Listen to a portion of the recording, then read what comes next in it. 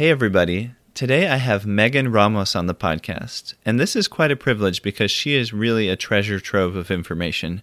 In case you're not familiar, Megan Ramos has been working with Dr. Jason Fung for the last many years.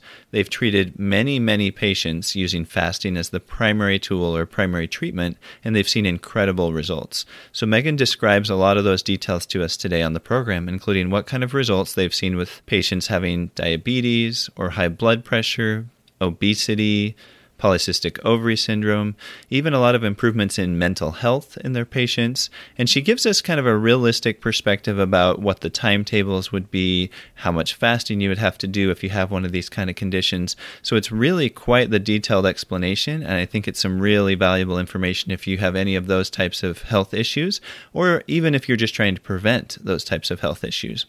Megan also gives us some great tips about how to fast in the context of a family setting. If you're trying to use fasting, but you're not sure how to do it because you have kids and you have to make dinner and all these things. So she gives some really valuable tips about that.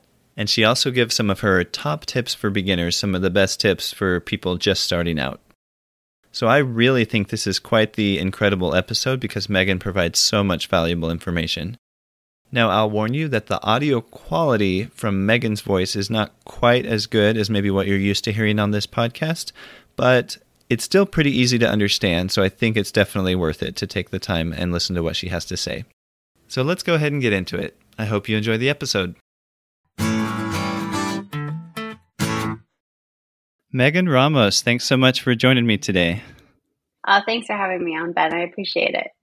Yeah, so this is kind of exciting because the very first podcast I ever listened to related to fasting was back in 2017 near the beginning of the year.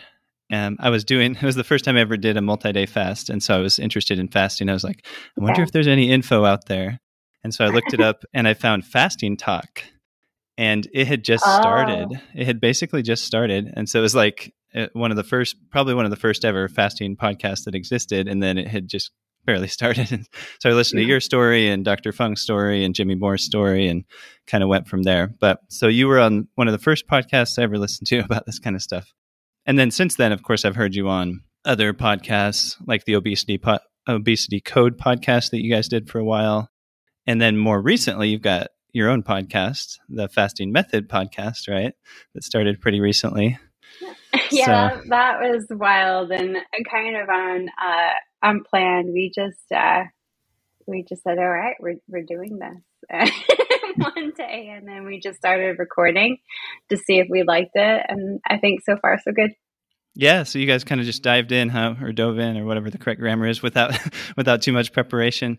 So I listened to the intro so far, and so I have an idea like what you're doing with that. I think it'll be a really good resource especially for beginners, because you're going to be answering a lot of beginner questions on like half of your episodes. It sounds like it would be like just Q&A kind of stuff. So I'm sure that'll be really useful.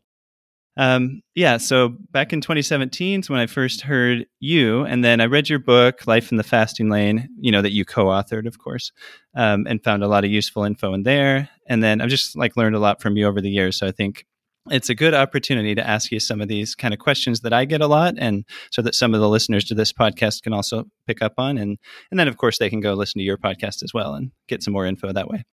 But I've heard your story several times, but maybe some of our listeners haven't. So maybe you can give us kind of the, I guess, at least a little taste, a short-ish version of your background. And I'll give you the Coles Notes version. As a kid, I grew up on sort of fast food. My parents were busy. My mom was pretty sick growing up. So, Monday was pizza night, Tuesday was Chinese food. Yeah, it was what it was. Once in a while, I'd have a home cooked meal. But I was always really skinny to the eye. But I had these diseases of obesity, and nobody could really figure them out. So at 12, I was diagnosed with fatty liver, and 14, I was diagnosed with PCOS. But the specialist told my parents, hey, don't worry, she's skinny. I was actually underweight, according to the BMI scale. So they said she'll just grow out of it. Like, she's not at high risk for any gnarly complications. And all of that kind of jazz. And then as I got older and the PCOS didn't seem to go away, it didn't get worse. And, that's when conversations about, hey, maybe you want to freeze your eggs, if you've got the resources to do so, because, Oh, wow. infertility and whatnot.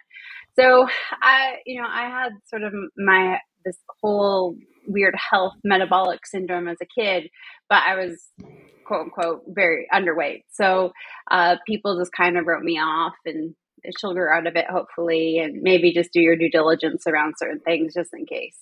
But I became really interested in preventative medicine around the same time because my mom had this disastrous medical history. And I actually got fortunate. One of my father's friends had kids that wanted to study law, and I wanted to study medicine. So they swapped kids. So my dad's friend's kids went to study law at his firm, and I went to this guy's medical practice, which was a kidney clinic, a nephrology group. And they did a lot of prospective research and lifestyle intervention. And I just love that because there was this whole preventative medicine aspect to it that I just saw was missing even from a young age. So I started working at that clinic at 15 and was just really passionate about the whole preventative interventions that they were doing, and got, pretty deep into the research projects going on there. And I fell in love with it and this desire to try to slow down the progression of disease. So I hung out there. They just kept willing to employ me, and I just never left. And I stuck it out there throughout university, and then continued to work there afterwards. And sort of there was this point in my mid-20s where my own health journey and my professional journey kind of hit head on. Professionally, I got super burnt out from watching all of these people I was trying to help with these lifestyle interventions like the Canadian Food Guide just get worse and worse and worse. And the reason why was their diabetes was just becoming rampant. They were gaining weight, and it was causing kidney disease. And there was nothing you could do about that kidney disease unless you could treat the diabetes. And we're told, hey, it's a chronic progressive condition. You're just going to end up dying from it, complications related from it. So I thought to myself, oh, maybe I did the wrong thing. Maybe I should have gone to law school. And I started to take some time off and reevaluate what I was going to do with my life. And simultaneously, I was like, oh my gosh, okay, you got this metabolic illness or illnesses, and you have this horrendous family history. And I had some cardiac arrhythmias I was born with and had to have surgery for and all that jazz. So I'm like, all right, you're taking time off to figure out your career, take time off to figure out your health. And started doing all of the due diligence, trainer, food guide, and ended up gaining a lot of weight and being diagnosed with type 2 diabetes.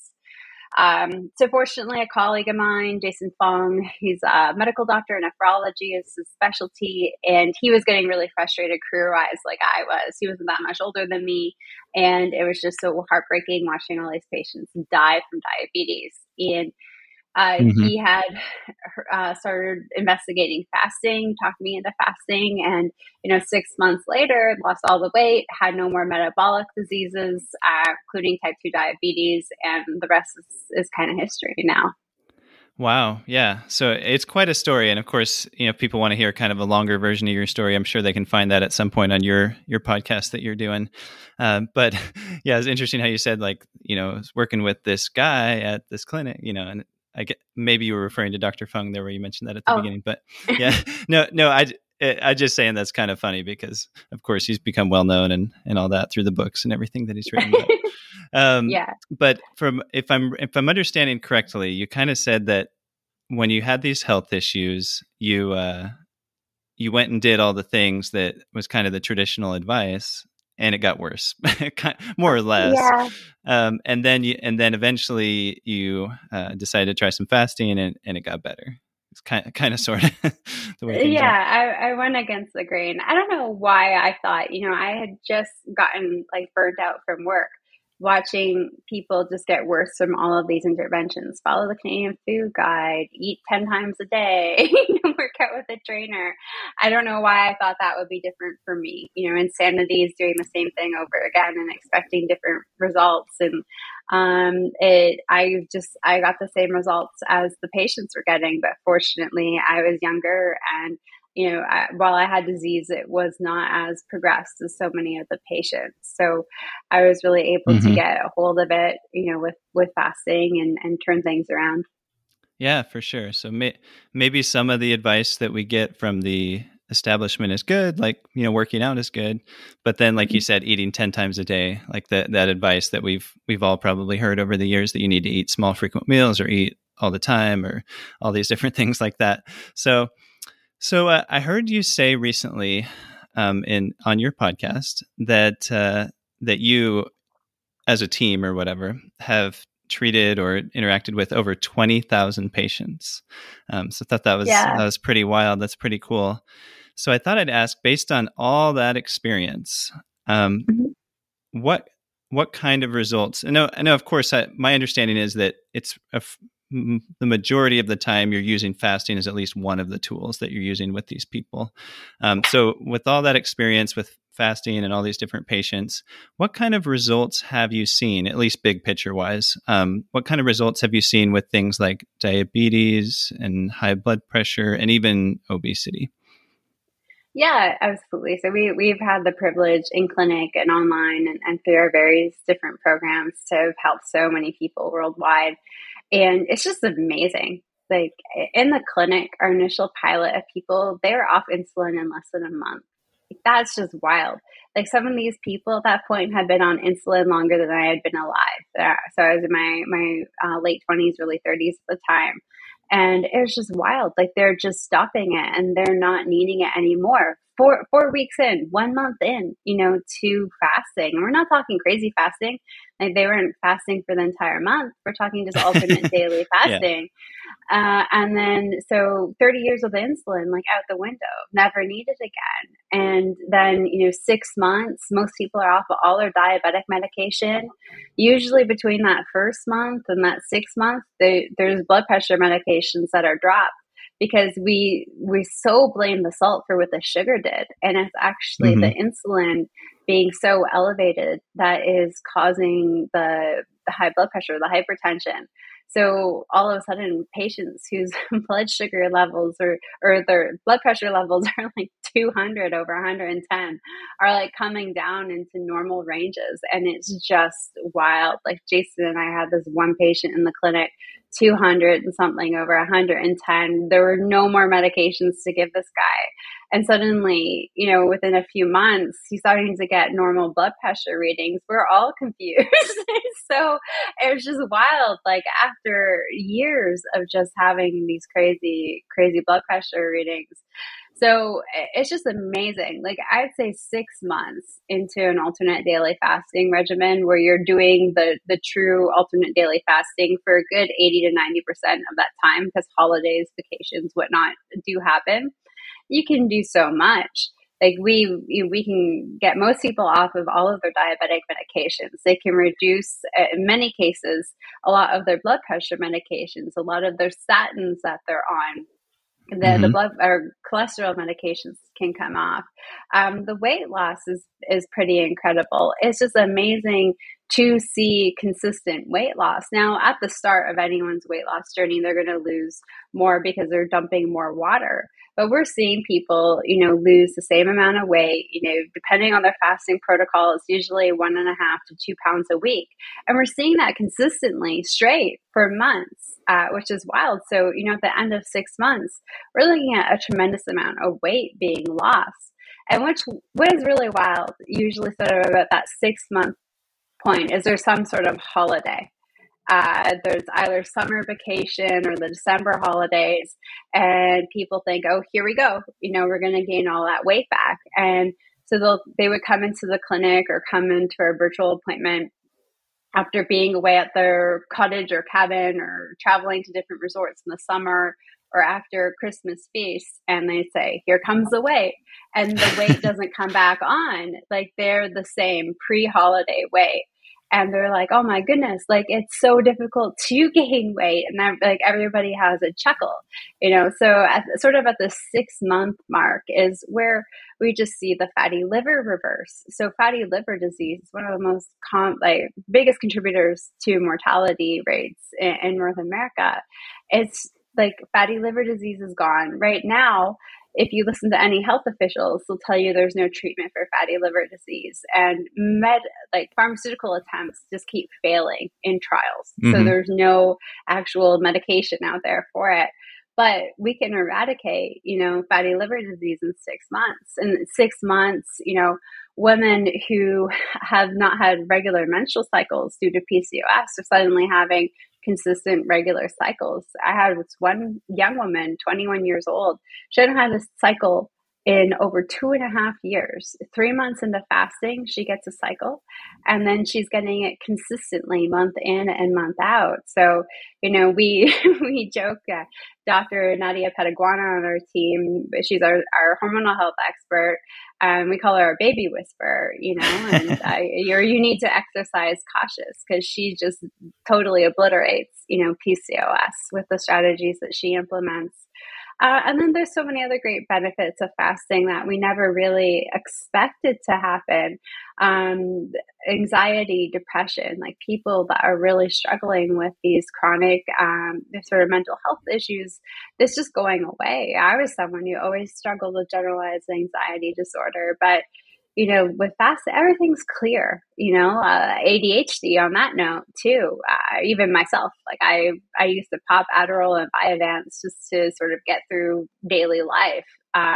As prescribed by my doctor, I had no issues with it, but like I needed it. It was a crutch. And then suddenly I'm fasting and I'm so busy with work and I'm able to catch up on life for the first time in what felt like 100 years. And I just didn't have time to go to the doctor to renew my prescription. And there I was, blasting away through really complicated things without needing ADHD medication. And I couldn't even do really interesting things that I enjoyed without it in the past because I didn't have that ability to focus. I had so much carb brain all of the time that there was no mental clarity, and all of that came back with fasting.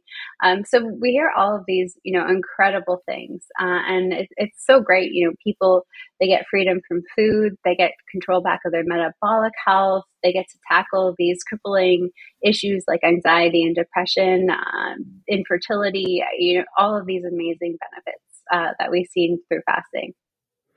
Wow. Yeah. So there's so much there, but yeah, I mean, kind of to summarize, there's just a huge list of health benefits. And of course, I'm sure you see this and I've seen that like most of the time when you bring up fasting, like people's first reaction is like, how much weight can I lose?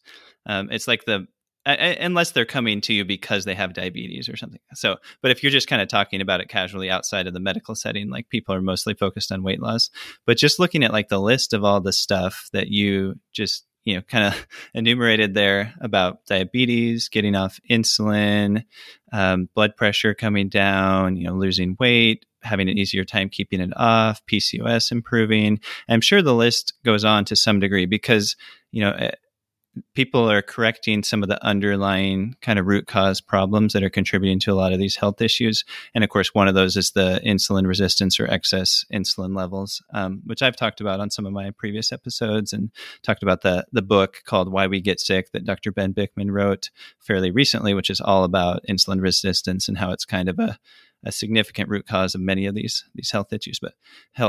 But yeah, that's really quite an amazing kind of experience or string of experiences or whole group of experiences that you've had with seeing so much improvement. So I thought that was interesting what you said about mental health, because I certainly can relate to what you said about mental clarity while fasting and stuff like that. But to me, when I talk about, people can probably get some improvement in depression or anxiety, to me, it's kind of theoretical because I haven't like really seen it, up close, so to speak. But can you elaborate just a little bit more on like what you've kind of observed in terms of mental health issues with your patients? It's fasting is a really great tool. First of all, so many of these medications that people use to help them, well, there's a lot of controversy around them, but in general, they do contribute to insulin resistance. So we've actually collaborated with a team in Toronto with a group of patients with schizophrenia because the primary medication that they would be on would cause extreme weight gain, extreme insulin resistance, diabetes, and then there's need for more medication, and medication compliance already isn't that high. And then to change the diet of these individuals can be very complex in nature. But fasting you can make into a game. Fasting simplifies things for many individuals, and therefore it's sustainable. So we've been able to help so many of these individuals, first and foremost, who are on these medications, sort of be able to counteract the negative side effects in terms of insulin resistance and weight gain. So just in general, it's positive for that.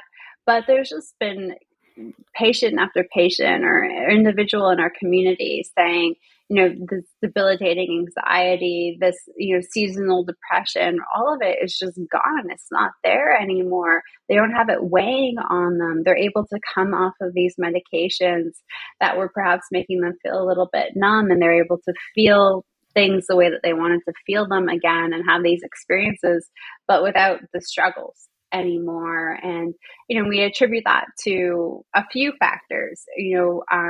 Many people don't realize this, but our gut is like our second brain, and so many of our neurotransmitters are largely manufactured in our gut. So when we're eating sort of the standard North American diet, and we're eating lots of this refined and processed fake foods, and then we're just eating them all at the time, that really damages our gut. And so we're constantly, sort of giving our second brain, a punch and just beating it up, nonstop throughout the day. And that has a profound impact on us. And then when we fast, we're actually giving the gut a chance to heal. We're first of all giving the whole digestive tract a big break. But there's actually sort of these quote unquote fasting microbes that are produced in a fasted state that just help tidy things up and help you get rid of some of the bad bacteria and get some of the good bacteria, and just allow for the integrity of the gut to repair itself from having that rest. We tend to end up with these little leaks in our gut, and we don't end up absorbing nutrients very well, or food doesn't get properly digested. So the way it ends up leaking kind of out of our gut in this substance that's toxic, and we have this immune response to it. So we allow the gut to actually heal itself. We call it leaky gut syndrome, and it gets a chance to heal. And then this way, we don't leak out stuff that's potentially toxic, and we get to absorb nutrients that are much better. And, so many people, too, that are battling anxiety and depression, there's nutrient deficiencies. But we're not seeing that happen anymore because we're allowing the gut to heal, and we're able to absorb nutrients much better. And then most people who do fast do some sort of complementary real whole food approach, whether it's low carb or paleo or ketogenic, or carnivore is popular. But there are people that do a real whole food base that's more plant style and do well too, depending on their own body's physiology, what's working best for them. And that just further enhances the restoration of the gut as well. So we're really, when we're fasting and we're making positive changes with our diets, we're allowing that second brain to heal and to start to function optimally, and our body to get some of these awesome neurotransmitters that maybe haven't been produced or produced properly or in the right quantities or ratios. And it gives us a chance to really allow healing to happen. Yeah, wow. So I was already going to say perhaps that it's probably multifactorial, but then you covered a lot of the stuff I was kind of thinking about. So you've got the medication, some of the mental health or psychiatric medications can cause weight gain or cause insulin resistance. And then you've got, all that stuff with the gut, if it's inflamed and if, bacteria is leaking out of the intestines because of certain types of food people are eating or just other general health issues, that has a bunch of effects, general inflammation and things. There's the flora or the bacteria that live inside our gut, that anything that affects them kind of affects our mental health and our overall health indirectly. And so there's all these different things. So there is a lot that goes into it. And maybe when people start moving in the right direction, they probably have a little more sense of control as well. And that just kind of helps, with general mental health and anxiety and things like that, I think. And in some cases, Yeah. because they drop off some weight, maybe they're able to exercise more, and then that starts having some positive benefits. So there's probably a whole bunch of things that go into it. But yeah, that's pretty cool to hear. And then it reminds me of Dr. Georgia. Is it Edie or Eid? Georgia Eid. She's Oh phenomenal. yeah. She's done some lectures about specific dietary components that can kind of affect mental health. So it's not really about fasting, but it's related because it's might have some of the same effects indirectly in terms of the specific types of food that might be better to avoid because they cause certain types of inflammation in the gut and in general and so forth. So that's pretty cool. So, so you talked about diabetes and you talked about patients getting off of insulin. And I was going to ask, well, first of all, like some people are skeptical if you can quote unquote reverse diabetes, just because for many years it was considered irreversible, progressive, and there's nothing you can do about it. I think you've already kind of told us, and I mean, maybe there are some listeners who just aren't as familiar and don't really know, but from what you've already explained, it's pretty clear that yes, you can get people off insulin and make a lot of changes. I mean, how would you put in a nutshell, like how consistently are you able to see quote unquote reversal, and what does that kind of mean in your opinion? Like what would be the definition of diabetes reversal? Yeah, so definition would be that if you were to have something, say a refined and processed sugar source, like a piece of cake, that you would have a normal glucose response and a normal insulin response to having that piece of cake. So most people are, there's something called the Kraft test, which sort of measures the insulin response. That's very good. But not many clinicians do it, but many people are familiar with the oral glucose tolerance test. And that's where you have a certain amount of glucose and they measure your blood sugar before having it, 30, 60, 90, 120 minutes after.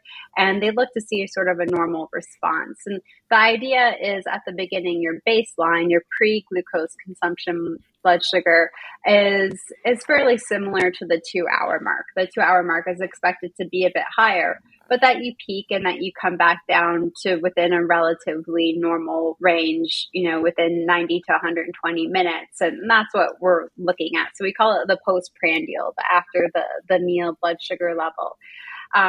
Now, if you're a diabetic, your blood sugar level is going to go way up and it's going to stay up for a very long period of time. So if you were to have something, some cake or some ice cream or the potato, and just have it on its own, then in a diabetic, we would see the glucose go way up and then take hours before it starts to come back down.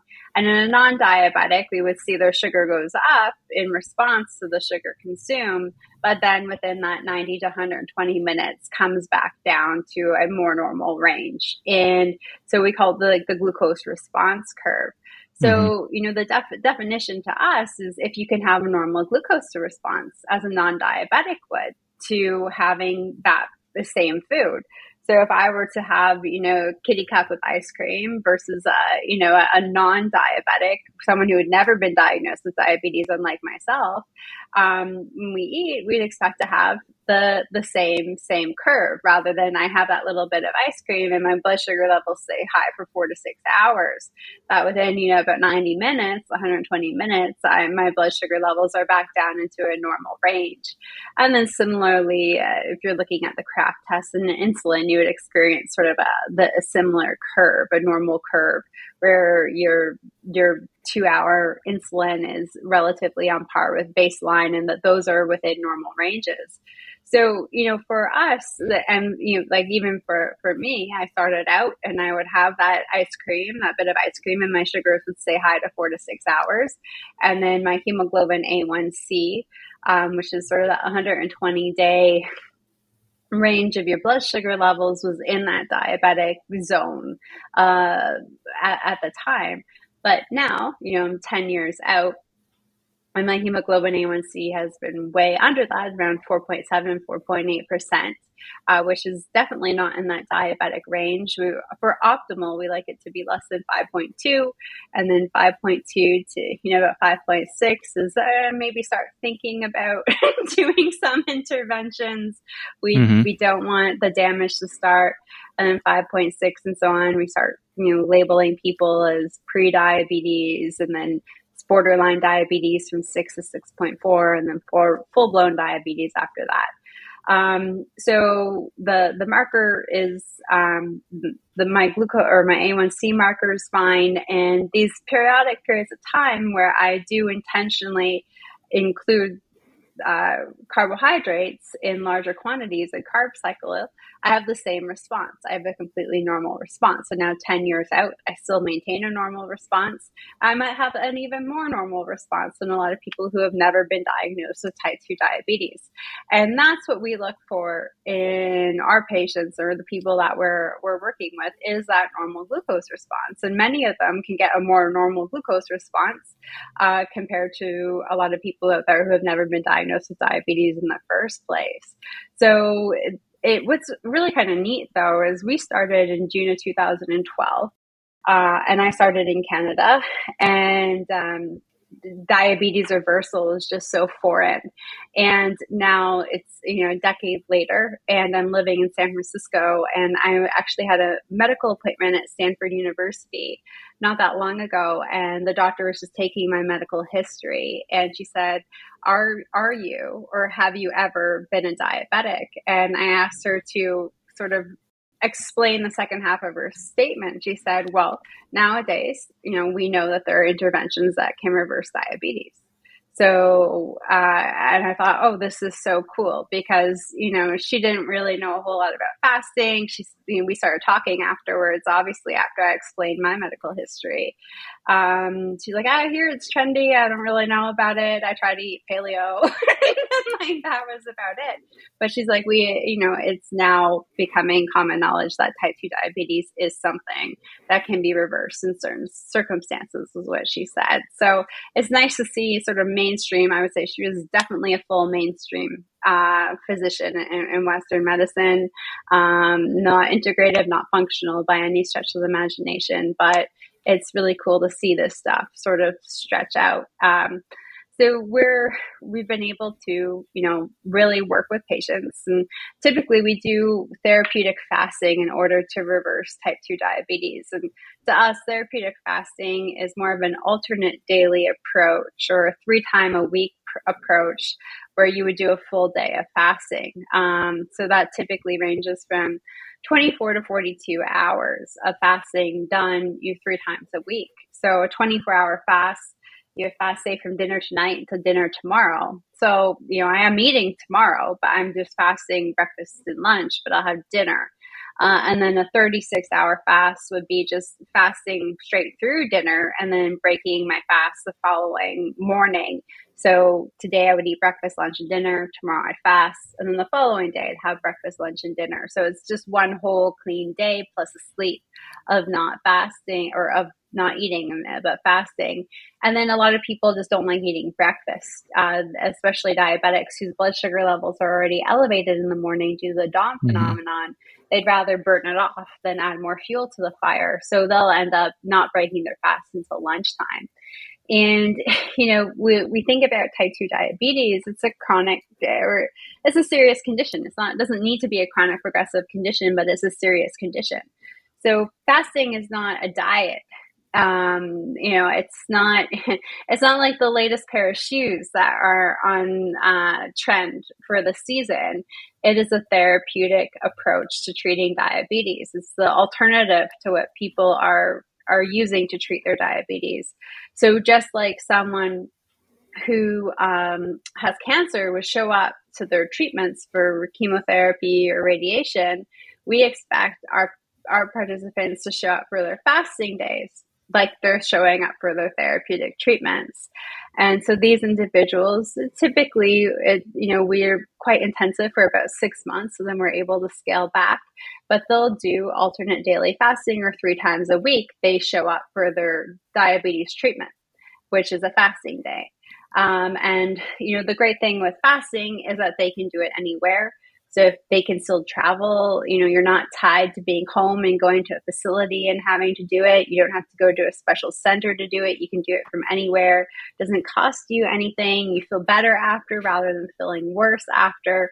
So there's so many more positive benefits of the fasting therapy compared to other therapies. And you can have the flexibility. You could fast Monday, Tuesday, Thursday, or Monday, Wednesday, Friday, or Tuesday, Thursday, Saturday, or Tuesday, Thursday, Friday. Like, you can really fit it into your lifestyle. So it doesn't need to impact your lifestyle, but you still have to treat it as a therapeutic approach. It's just not a diet or a lifestyle that you do periodically. You need to treat it as a therapy, and you need to do so for about 6 months. And if you do that, you can really eradicate years worth of disease. Wow, sounds really amazing. You kind of answered my next two questions too, but yeah, I mean, that sounds really great. I was going to ask about you earlier. You mentioned like the alternate day fasting, and now you talked about kind of as a weekly schedule, because it's similar. If you did it literally every other day, then of course it would end up being different on different weeks. But instead, you could just do Monday, Wednesday, Friday, or something else that kind of fits into your schedule. But as you pointed out at the end, to be consistent so that you get the therapeutic benefit, especially if you have years of disease, as you said, somebody who has type 2 diabetes, or, many, many, many people in the United States that don't even know it, but they're on their way to having diabetes. And I say the United States, I mean, lots of other places too, but that's where I live and where you now live, I guess. But yeah, that's quite interesting to hear about what your experiences have been like. And I think it should be really encouraging, especially for anyone with diabetes or high blood sugar who is listening to this. So, and you, one of my other questions was going to be like, about how long does it take to kind of, really see the results? And you said if you stick with it for 6 months, there's a good chance you're going to see really positive results, is kind of what I'm gathering from what you said there. After about 6 months, I wouldn't say that's, but you're fully reversed in 6 months. Okay. But in six months, you can really clean up the system in the sense of restoring a significant amount of insulin sensitivity. So really curing a lot of the insulin resistance, coming off the medications, reducing a lot of the inflammation. Like within 6 months, you can almost feel like an entirely different person. It's wild. I always joke that I'm Megan. I'm in a boardroom or, on a night out with friends, I'm very much Megan. I have one kind of personality. I'm just happy-go-lucky Canadian lady. But I've had like 10 different metabolic personalities, and each one of them has different nutrient requirements, needs different fasting protocols, needs different types of physical activity. But I've just healed so much.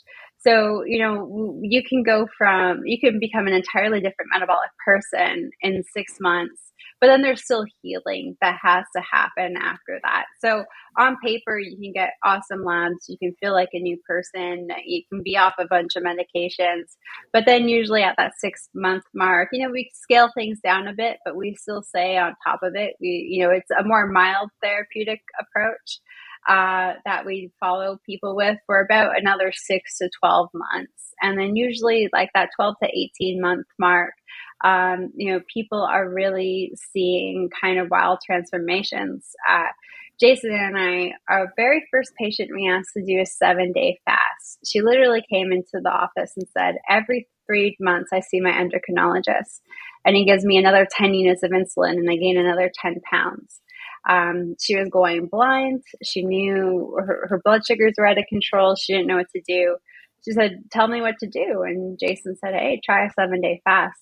Anyway, she ended up going for 21 days. It was remarkable. She came off all of her insulin, had incredible blood sugar levels. So she, after that 21 days, she did alternate daily fasting. Her and her husband did it together. They were tired, so they just, they did true ADF, alternate daily fasting protocols, because that just worked for them. And they planned their life around it, and they were really great about their diet. So about several months in, they went out to celebrate an anniversary of theirs, and they had dessert. And she checked her blood glucose level, and it was high. Like, it was high a couple of hours after having that dessert. And she just kind of broke down. She said, but my A1C is perfect. My sugars regularly are perfect. I'm off of all these medications. I've lost almost 100 pounds. Like this, like, how can this be? And so she came back and was just devastated. We said, you got to hang in there. Like, it takes 10 to 15 years to develop diabetes. So there's 10 to 15 years worth of damage that accumulates, and then it's going to take a while. And she had been on insulin for 34 years at that time when we met her in clinic. So he said, just hang in there. There's deeper healing. So then another several months went by, and then there was a big birthday, and they went out and she had a dessert. And her husband said, please, please, please do not check your blood sugar levels. Do not ruin the ruin the night. But she still did, and she had a normal glucose response. So, we in her initial, it was 7.5 months from the time she started fasting till that first dessert incident. So it was just shy of 8 months. She had come up all these medications. She had great blood sugars. She had great labs. She felt fantastic. She had lost tons of weight. But there was still some cellular healing that needed to happen. Mm-hmm. Now, in chatting with her, okay, so her whole journey was about 1.5 years when all was said and done, and she was getting these normal glucose responses to these larger episodes of sugar. But, 10 to 15 years to develop diabetes, and then having diabetes and then being on insulin for 34 years. I mean, you're looking at nearly sort of 40 years worth of diabetes. And in 18 months, it's gone.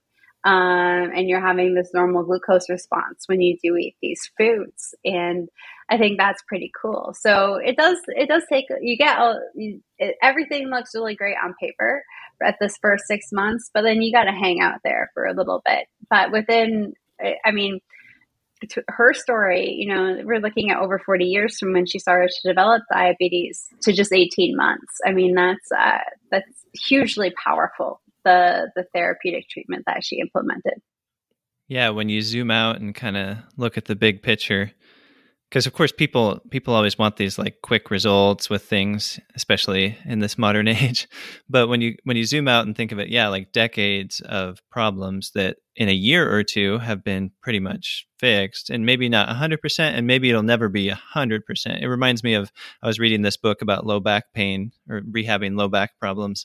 And the author kind of pointed out, like, yeah, you'll probably get to this point where you're pretty normal, you can function pretty normally, but you'll probably still need to do a little extra maintenance than someone who never had those problems to begin with. And I'm sure it's kind of true for diabetes too. So you can get to where you're pretty normal, but you probably need to do a little more maintenance than someone who's never been there before, perhaps, I guess you could say. It is the thing. If you go back to doing what you did to develop the diabetes, you can redevelop it. If you eat these highly refined or processed foods and you go back to eating all of the time, I mean, that's what led to the development of insulin resistance, which is the root cause of diabetes in the first place, or type 2 diabetes. So anybody can do that.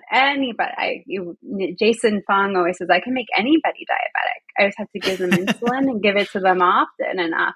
And so if you go back to if you go back to doing that, I mean, in a period of time, you can redevelop it. So, people ask, do I have to fast for life? And it's just like, no, like you don't have to do this crazy fasting for life, but you need to be mindful of how often that you're eating. And I mean, we eat a ton in the Ramos household. My husband and I have had such great success with fasting.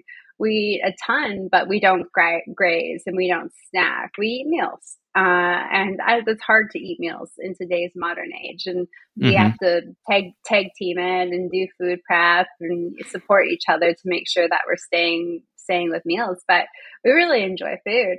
And as a woman, I'm 37 years old. I grew up being dragged to Weight Watchers meetings with great aunts and grandmas. And, I thought I was just destined for this life where I was always going to be in deprivation and couldn't enjoy food and always having to count.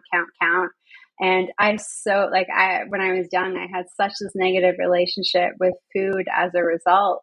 And now I have such a great relationship with food. I love eating, and I love eating things that make me feel good. And by doing so, I get these natural periods of fasting that helps balance things out. And, it's been a decade, and I've maintained diabetes free, PCOS free, fatty liver free, and I've maintained over an 80-pound weight loss, pandemic included. I did gain a few pounds at first, being a little too sedentary, but still it's been pretty remarkable. So I now, like, I am in control, and it's pretty awesome, and I so enjoy eating, and I think that this is a type of freedom that not many people know can exist, that you can truly learn to love food and enjoy it. And if you eat the right things and the right timing, not only do you feel great, emotionally, physically, but you're also going to be extremely healthy. Yeah, yeah. And by the way, it's been really powerful to hear about not only some of your at least part of your personal experience with diabetes, but all these patients that you've worked with and everything. And I had some more questions written down. I know we're not going to get to all of them just because, like we're only maybe have about 10 more minutes. But so hopefully we can bring you back on in the future sometime down the road. But you were talking towards the end there about not snacking, not grazing, having good, proper meals. I know that's a struggle for a lot of people for many reasons. Maybe it's because everybody's so busy, like they're always packing their schedule so full with different things, and then they don't feel like they have time to cook, and then people want to eat out. And I was thinking recently about how when you eat at restaurants, it's almost impossible to eat healthy. It's possible, but it's like 99% of the time there's going to be something about it that's not really great. And so if people are eating out all the time, or if they're just wanting to buy all these pre-cooked meals, or I don't know, I guess maybe this is a good segue into a modified version of one of my other questions, which is I was going to ask a little bit about kind of how you help people in a family setting to kind of improve their health or fit fasting into their lifestyle, or just to, whatever it is, to just kind of start working towards a more healthy lifestyle because of some of the challenges that come in a family setting. Yeah, so definitely, especially parents, it can be tough because you have very tiny humans that you definitely don't want to be firing up the stovetop, or taking hot stuff in and out of the oven, and they need to eat. Eating invokes growth, and in little humans, you want them to grow into proper size humans, so they do need to grow. So parents struggle a lot with a few reasons. So they've got to cook on their fasting days, do food prep, and especially parents of younger kids who have karate practice, soccer practice, swim, dance, all these activities. It's not always reasonable to say, hey, do all of your food prep on an eating day. So some of the hacks is, well, one, if you can swing it, eating days are great days to do food prep, or just sort of doubling up on your eating day. So if you know that you are going to be fasting, say Tuesday, but on Monday you're cooking, then make extra. So Tuesday people are having leftovers. And so many parents actually had cooks at home. They actually prefer to do 2 48-hour fasts a week as their therapeutic protocol, because then they're only missing dinner with their family twice a week. And it's only 2 times a week that their family might be eating leftovers. So there's not a whole lot complaining from everybody at home. Twice a week leftovers is no big deal in the scheme of 7 nights of dinner.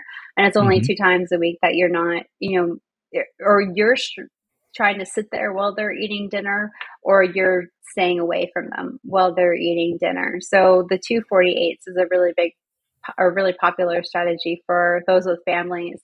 But one thing that works well in general is just doing meal prep in the morning time, fasting day or eating day, because our appetite really just isn't there in the morning time.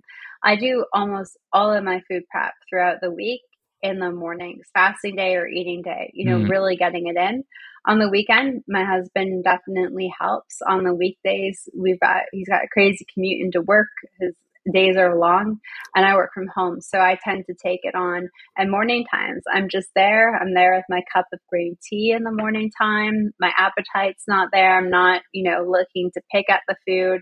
So I can just do all of the food prep for whatever I need, whether I'm breaking my fast later that day or then the following day. But morning times are golden. So we'll usually encourage, parents, if you can wake up, half an hour early, do that food prep in the morning time when the appetite's non-existent. So many people report that just working for them. The kids are still in bed and the appetite's not there, so they're not snacking or grazing as they're doing that food prep anyways. So those are big things. Parents or just family members in general that are trying to fast at the table. And there's a few reasons why this might be uncomfortable for people. You as a faster might be struggling while everybody else around you is eating and you're not eating. Or a lot of parents, they'll worry about mixed messages to children and eating, and especially those with younger daughters and body image issues don't necessarily are worried about disordered eating patterns. So what we typically recommend is, mom or dad or whoever at home is fasting, take a bowl and add in some bone broth or low carb vegetable broth. You could even chop up some fresh parsley, sprinkle it with salt and pepper, take a spoon, and then it's like mom and dad or mom's having her special soup for the night. So that strategy works really well because you, the faster, you're eating from a bowl with a spoon. So, and you're engaging in conversation. It almost tricks your brain to think you're doing the same thing as everybody else. So you kind of get out of this mental state where perhaps you might be feeling deprived. And then everybody else around you just sees you eating with a spoon from a bowl. So they think you're participating too. You're just eating something different than what they're eating. And that sort of calms a lot of the concerns that happen with an individual trying to fast at a mealtime. And then also just really sort of bringing back those meals, really trying to get the family off of eating at the couch or eating at their desk or eating at irregular times, bringing back sort of that family dinner, or at least on the nights that you are also, eating anyways. So if you got kids and teenagers and they're busy, okay, but if you're eating Tuesday, Friday night, making sure those are nights at home that everybody's participating in. Yeah, those are some golden tips right there that I've heard some of those before, but not all of them. So yeah, finding the right schedule. You mentioned like the 2 48-hour fasts where you don't have to skip as many dinners, doing food prep in the morning. That's a really interesting one. And to be honest, I don't do a lot of food prep, but I'm just like a single person living alone. So I can kind of just whip stuff up or whatever when I need to. But, and I don't have to worry about like the family dinner unless I'm visiting family or something. But yeah, the food prep in the morning, because I certainly have noticed like it's just so much easier to feel in control with food in the morning versus the evening. So if you're handling all this food in the evening, that could be kind of rough. So that sounds like a great tip. I like the idea about the broth at the dinner. If you want to just eat, quote unquote, eat something different. So you're still participating in the meal with the family. And then, yeah, like really focusing on making it a family event, kind of, especially when you are not fasting and when you're eating with them. Those are some great tips. So we'll have to save some of the other stuff for next time, whenever that may be. But maybe I can squeeze in one just kind of rapid fire thing before we wrap up. And I guess that would be if you had just a small number of tips for beginners or for people who think it's just seems overwhelming and they don't feel like they can even get started. If you had just a small number of things, maybe like 3 things, what would be like the first 3 things you would want to tell people about how to be successful or how to like overcome the mental obstacle of, using fasting? Yeah. So the first thing is just don't snack. It really doesn't matter how many meals you're eating a day, 1, 2, or 3. Just don't snack between meals. So if you're brand new to fasting, not sure where to start, or you really want to take things slow, cut out snacks. people actually find it easier to cut out meals than to cut out snacks. And it's the snacking is almost worse in many factors, because the foods that we typically snack on are processed and refined versus meals sort of being more real whole foods, especially for cooking at home. So just don't snack. Just cut it out. It doesn't mean, even if they're healthy foods, it doesn't mean that you couldn't have those nuts or those olives or that cheese. Just have it with your meals instead. So I'm not necessarily telling people to eat less, just eat less often. That's the best place to start. And then one of the best things you can do is every morning have a pinch of salt in your glass of water. This can really help curb afternoon hunger, especially, and help kill a lot of that snacking that happens. So many people, when they try to fast or try to go low carb, they wait till they don't feel well to start hydrating properly, but start your day off hydrated properly. And hydration isn't just water, it's water and electrolytes. And, the gateway keeper of all of those electrolytes is sodium. So just water with a pinch of salt. I'm talking like a quarter of a teaspoon, nothing wild. That can make a huge difference in your appetite later on throughout the day. So hydrating early, and even if you just do it in the morning, it's still hugely impactful. And then the third thing that I would recommend is just really trying to eat earlier in the evening. If dinner is a meal that you are going to continue to have, just try to have it sooner when you get home. This way you avoid snacking after work or after school when you get home, and you're having that satiating meal earlier on, and it will allow for more time for digestion before you go to bed. We really want to make sure we've done the bulk of digestion before we go to sleep. It's good. It helps us keep our blood glucose down and our insulin down, but it also will promote more rest while we're sleeping. So when we're sleeping, we're actually able to rest and restore rather than just digesting the whole time. So it will reduce the overall stress load on our body quite significantly, even if it's only by 30 minutes. Like, even if you can only move dinner from 7:30 to 7, that is still really profound. So trying to get that last meal of the day, move it up earlier on, as early as you can comfortably, will have a really big difference in your results. Wow. Yeah, those sound like some really good tips. So I've talked about a couple of those things, and you kind of inspired me to really focus on the not snacking part as a first step, because it really makes a lot of sense to me once I think about it. It's just kind of not that it's easy to do, but it's an easier concept and a good first step to just kind of get used to going a little while without food sometimes. So thanks a lot for being here. I know we got to let you go in a second, in a moment, but I really appreciate your time because you have so much valuable information to share. And of course, if a listener just can't get enough and they want to find more, they could start by reading your book, for example, Life in the Fasting Lane. I know you've got the new podcast. It's called the Fasting Method Podcast, I believe. And then your website is thefastingmethod.com. Is there anything else that you want to kind of, let people know about if they wanted to find you and get more information from you? Yeah, you can head over to our website, or you just said it, thefastingmethod.com. You'll find YouTube resources, podcast resources, social media, and you can learn about our various programs. And then we have a massive repository of blog posts that are all free and available to anybody. You can search, so depending on what you're interested in, diabetes, PCOS, weight loss, sugar, nutrition, insulin, you can search and narrow it down, and there's tons and tons of free resources there. Great. Yeah. And one thing people hopefully realize is that the resources that you have are based on experience and what really works in the real world, because as I mentioned at the beginning, you've worked with over 20,000 patients. So we know this information is reliable. So yeah, I guess they could start by going to your website, thefastingmethod.com, and that'll link out to a bunch of other things. They can go from there. Yeah. Everything's linked from there. Sounds good. So yeah, I better wrap this up, but thanks again for being here. I think it turned out well. I think it'll be really useful for the listeners. Thank you, Ben. I appreciate it. And I appreciate all of your support, and everybody who's listening today. Happy fasting. Yeah. Happy fasting.